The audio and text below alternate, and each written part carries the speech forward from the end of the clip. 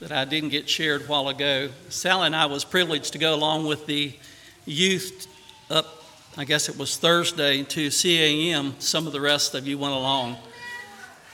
And one of the pictures they showed, they had a little presentation after dinner, and they showed some pictures. And one of the pictures was of a house in the Ukraine that had been bombed. It was nothing but a bunch of rubble, a few bricks sticking together, but basically there was a house that was leveled by a bomb. And right beside the house, there was a ground cellar that went down in under the ground. The door was blown off with the bomb as well. So it was just a hole down the ground. You could see this hole going down in the ground. And down underneath, there was a little cot or a bed. And along the wall, there was a pile of potatoes. And these people said they were not asking anything from Christian Aid Ministry. No, they were not asking or begging anything from them. They said, we've got extra potatoes, and if there's any people here in our community that needs some assistance or help or needs food, we're willing to share. How much do we have? Is your house leveled?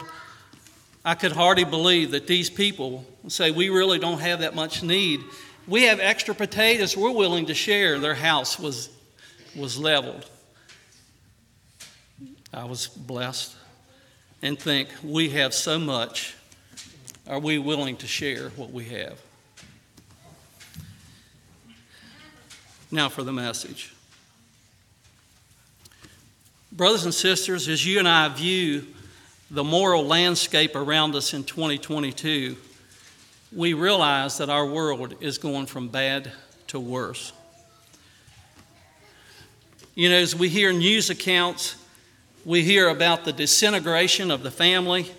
We hear about the marriages, how they are in disarray today. We hear of the violence, the shootings in the United States. We hear about what happened in Japan, maybe some of the violence in Africa.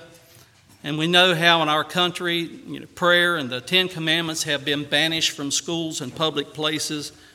It's no wonder that our world is in shambles. I firmly believe that the majority of the problems in our world today stem from an intentional rejection of God and His Word. You could go to Romans chapter 1, verse 28. You could go to 2 Thessalonians 2, verse 10 to verify what I just said. So, my dear people, we have a choice to make. Either we can be discouraged and depressed and we can cower with our hands over our heads, afraid because the sky is falling, or we can realize the tremendous opportunity it is to be an ambassador for Jesus Christ for such a time as this. And I would submit to you that I do believe that the events we see unfolding are leading us to the second coming of our Lord and Savior. But however, until that time, how shall we then live? The title of the message this morning is, In the Meantime. And I would propose to each of you, my brothers and sisters, I firmly believe that God has placed each of us here at this specific time, at this specific place, for a very specific purpose, and that is to glorify our Creator. For a text, I would invite you to Luke chapter 19, verse 13.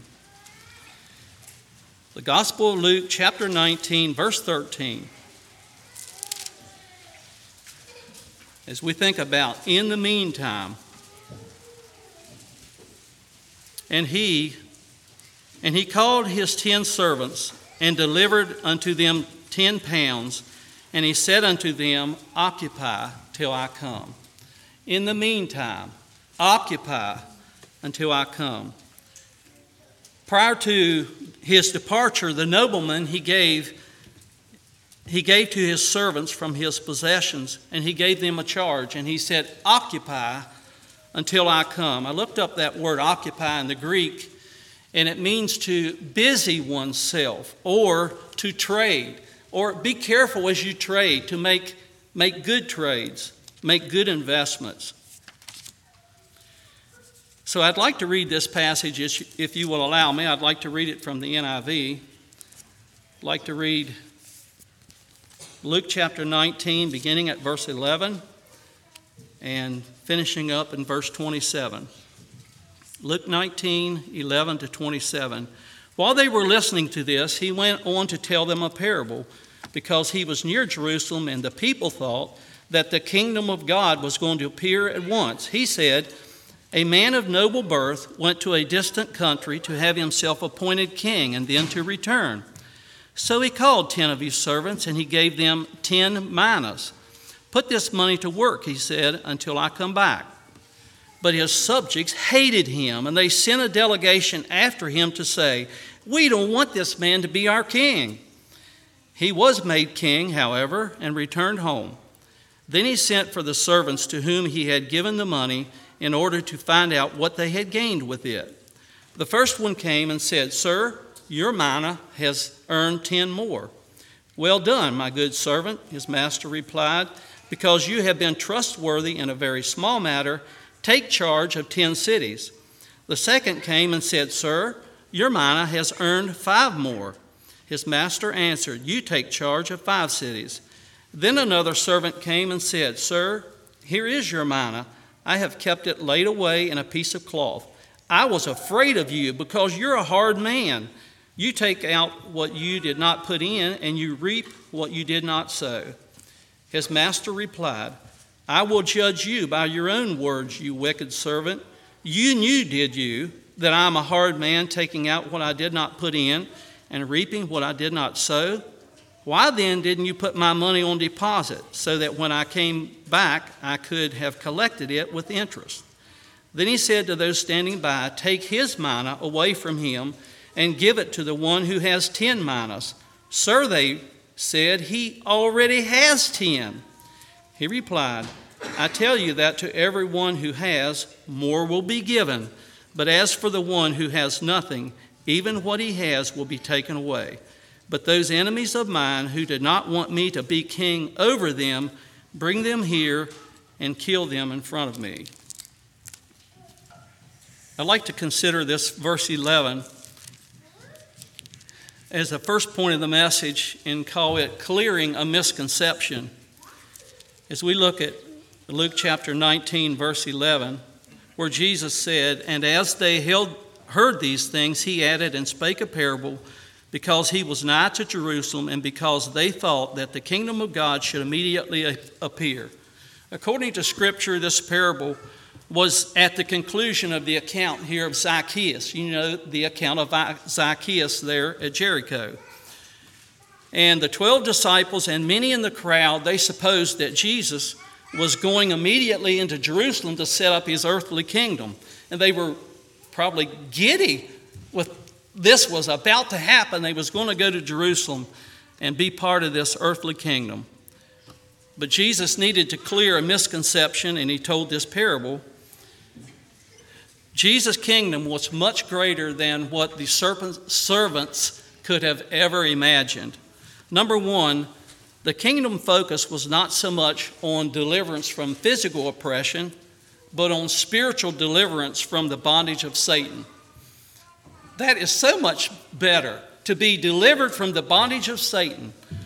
That was part of Jesus' kingdom focus. Secondly, the kingdom was much more than a short-term earthly kingdom, but it was one that was a heavenly kingdom, one that is eternal.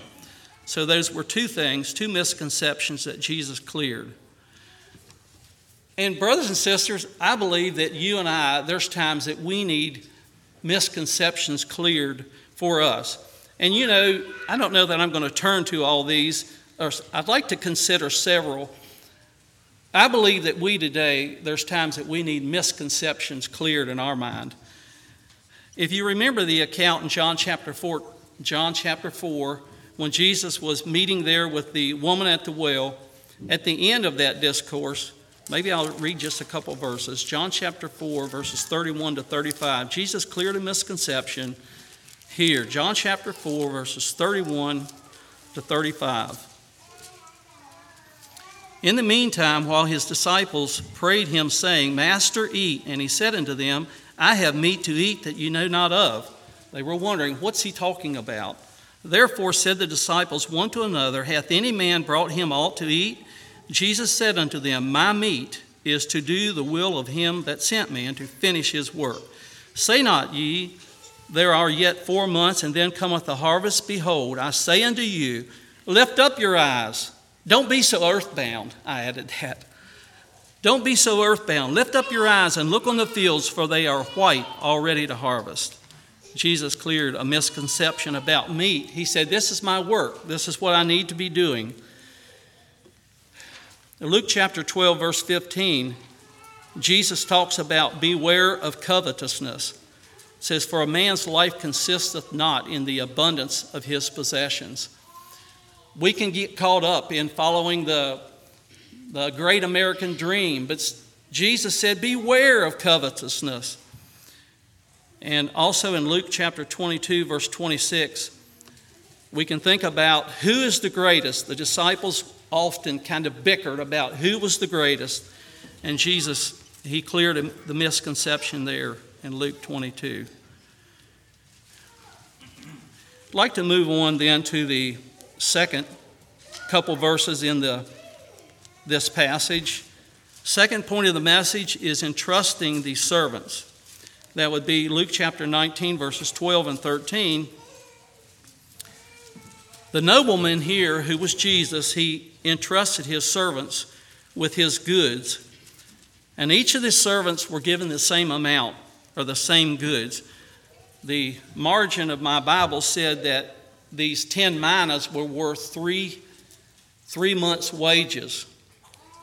So I'm assuming that if you made $100 a day and you made that for five days a week, that would be $500. And let's say 4 weeks in a month, that's $2,000 a month times 3 would be about $6,000 or $7,000. Now, if Brother Samuel, if he would come to each one of you families, the heads of home, and he would say, here, I'm giving you $6,000, $7,000, and I want you to be very careful. I want you to invest that. We have this special fund that we're trying to raise money for, and I would like you to invest it, and then we'll see, how we can do to put money in this fund. But Jesus has given us something so much greater than $5,000, $6,000, $7,000. He's entrusted something much more precious than that. And he wants us to occupy until I come. Be careful with your investment.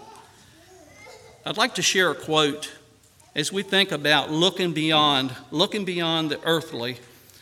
In October the 28th, 1949, Jim Elliot wrote these words, one of the greatest blessings of heaven is the appreciation of heaven on earth. Jim Elliot also wrote this. It was kind of interesting. I did go online and typed in Jim Elliot and looked, and it showed the very paper, the lined paper that he wrote this out, and he wrote this as well.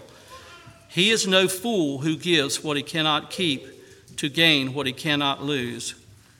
Here was a man who was willing to invest, even though it cost him everything he had. Jim Elliot went on to say this, Lord, fill the preachers and preaching with thy power. That's my desire too this morning, that the preaching, the power comes from God, not from us. How long dare we go on without tears, without moral passions, hatred and love? Not long, I pray, Lord Jesus, not long. Approximately 6.5 years later, Jim Elliot, his life was swallowed up in sight or by sight. If I understand right, there was 5 widows that were left and approximately 8 children. I read another quote that there was a 3-year-old was trying to quiet one of the babies that was crying, and she said something like this, oh, be quiet, be careful, don't cry. When we get to heaven, I'll show you which one Daddy is. This little child wanted to quiet and help this other one that was crying, one of them that had lost their father. And I would submit to you, a true ambassador has given up his own self-interest. A true ambassador gives up his own self-interest and is seeking to promote the kingdom of his superior, and that's the Lord Jesus Christ. Why should we seek to have the same focus? We should seek to have the same focus and goals of our Master, which is given here in the verse prior to what we just read. If you go to Luke chapter 9, verse 10, what was Jesus' focus? He said, "For the Son of Man is come to seek and to save that which was lost." So, brothers and sisters, our focus should be what his focus was. We should love what he loves, and he loves people. He focused on people, and he said, "The Son of Man is come to seek and to save that which was lost," and that should be what we are called to do as well. So, brothers and sisters, you've been given something a lot more precious than $6,000 or $7,000. You've been given salvation, the Word of God, the indwelling of the Holy Spirit. Invest carefully. Occupy until I come. Third point of the message, verses 14 and 15 would be expecting a return on the investment. If you notice here, verses 14 and 15, "But his citizens hated him and sent a message after him, saying, 'We will not have this man to reign over us.' And it came to pass that when he was returned, having received the kingdom, that he commanded these servants to be called unto him, to whom he had given the money." For what purpose? "That he might know how much every man had gained by trading." So Jesus expects a return on his investment. The nobleman left, and he went into a far country to receive a kingdom. And after a long time, he came back, and he demanded accounting from his servants. And the nobleman, the Lord Jesus, we know, has gone into heaven. He's been going 2,000 years, been going approximately 2,000 years, but Jesus is coming back. 2 Corinthians chapter 5, verse 10. You and I will be called into account as well. 2 Corinthians chapter 5, verse 10. The Bible says, "For we must all," no exclusions, "for we must all appear before the judgment seat of Christ, that every one may receive the things done in his body according to that he hath done, whether it be good or bad." Expecting a return on his investment. Fourth point of the message, a time of accounting and judgment. And I'm not going to read all these verses again. That would be verses 16 to 27. But in this account, 3 of the servants were addressed. The first 2 had occupied well. They had busied themselves. Remember the definition? Occupy means to busy oneself and to invest, or invest carefully. And that's what these 2 men had done. They had busied themselves, they worked, and they traded carefully. And I was impressed when they said this. They both proclaimed, "Thy pound hath gained." They didn't say, "I have done this, I have done that." They said, "Thy pound hath gained." They shifted the focus on the quality of goods rather than on what they had accomplished. Did you get that? They focused on the preciousness or the power of the gift that they had been given, not on what I have done, but "thy pound hath gained." That really stood out to me. They were humble in the multiplied gain. It kind of reminds me, this is not in my notes, but I think of James and John when they healed the man at the beautiful gate. They gave credit to God. It's not what we have done. They gave credit to God because of Jesus and his power and the healing that happened. They gave credit to God. And brothers and sisters, we don't have any power of our own. What do we have to stand on? It's God and his power and his word that affects the change. And let's say thy pound or your word or the preciousness, the gift that you have given us, that is what has made the difference, not in what we have done. And I really like it how these two men, they received praise from the master and they were rewarded from their work. How many of you appreciate if you do a good job is to be commended for it? Don't we all kind of like that? I mean, if we do a good job, we enjoy being commended. And brothers and sisters, what greater thing to come to an accounting, or when God meets you or you meet him, if he says, well done, thou good and faithful servant, to receive praise for the work that you have done and be rewarded accordingly. However, the third servant was not busy with the affairs of his master. The third servant was unconcerned with the task that was given him. He was not concerned about the Lord's return. This man was critical of the master, and he was insubordinate. In essence, the master said this: the least you could have done, you could have taken the money to the bank and received interest. I could have received interest from it, but you didn't even do that. And this man was rewarded accordingly. So I guess this sermon, please don't think that I'm here to spank you, because I wish y'all would get going and start doing something for the Lord. Really, it's quite the opposite. As an under-shepherd, I would like to commend the Peak congregation for your recent involvement in a few things, and if you allow me, I'd like to name a few of them. One of them would be the Boys and the Girls Club. Thank you for all the work that takes, the patience. Thank you for those that have been involved in summer Bible school and all the work that was. Thank you for those who are involved in bringing the club children here Sunday after Sunday, transportation and feeding them and all that takes. What a blessing. We're glad to have the club children here. Welcome to each of you. There's been some that were in Guatemala recently for the work there. I believe it was on a school. There's some currently in water programs. And I thought it was very interesting and a very good time when we as a congregation met at Hinton Relief Center recently and packed the hygiene kits for the refugees. Once again, thank you for the good turnout. I thought we had a really nice evening. I want to commend you for that. Also, I already told you about the invitations to and serving our community supper. And then it was a privilege for us to be invited along on the youth trip to Christian Aid Ministries on Thursday.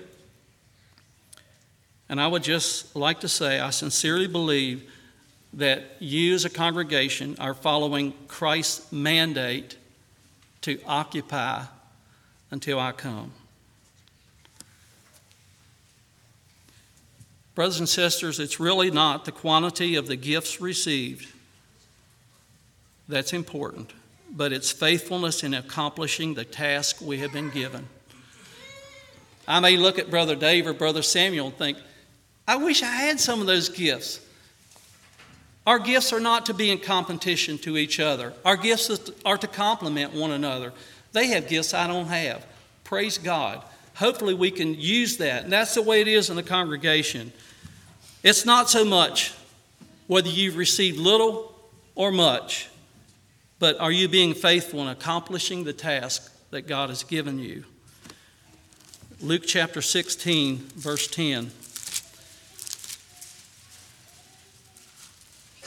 Jesus tells us, he that is faithful in that which is least is faithful also in much. And he that is unjust in the least is unjust also in much. Maybe sometimes we think, well, I wish I could go to Costa Rica, or I wish I could go to Africa, or I wish I could go somewhere and do something big for God. You know, there's a lot of opportunities right here at home.